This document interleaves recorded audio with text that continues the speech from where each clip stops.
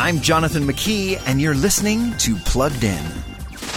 American science fiction author Isaac Asimov published a series of short stories in the 1940s and 50s titled Foundation. 80 years later, Apple TV is trying to bring that award-winning story to the small screen. Emphasis on the word trying. Change is frightening, especially to those in power.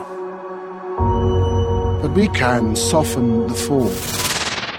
Ask any fans of Asimov's original stories, and you aren't going to hear much positive about this series. Yes, it's a sci-fi tale of a band of exiles trying to save humanity from the rule of the Galactic Empire, and the visuals are actually amazing, but that's about it. Not to mention content issues like explicit scenes, brutal violence, foul language sprinkled throughout.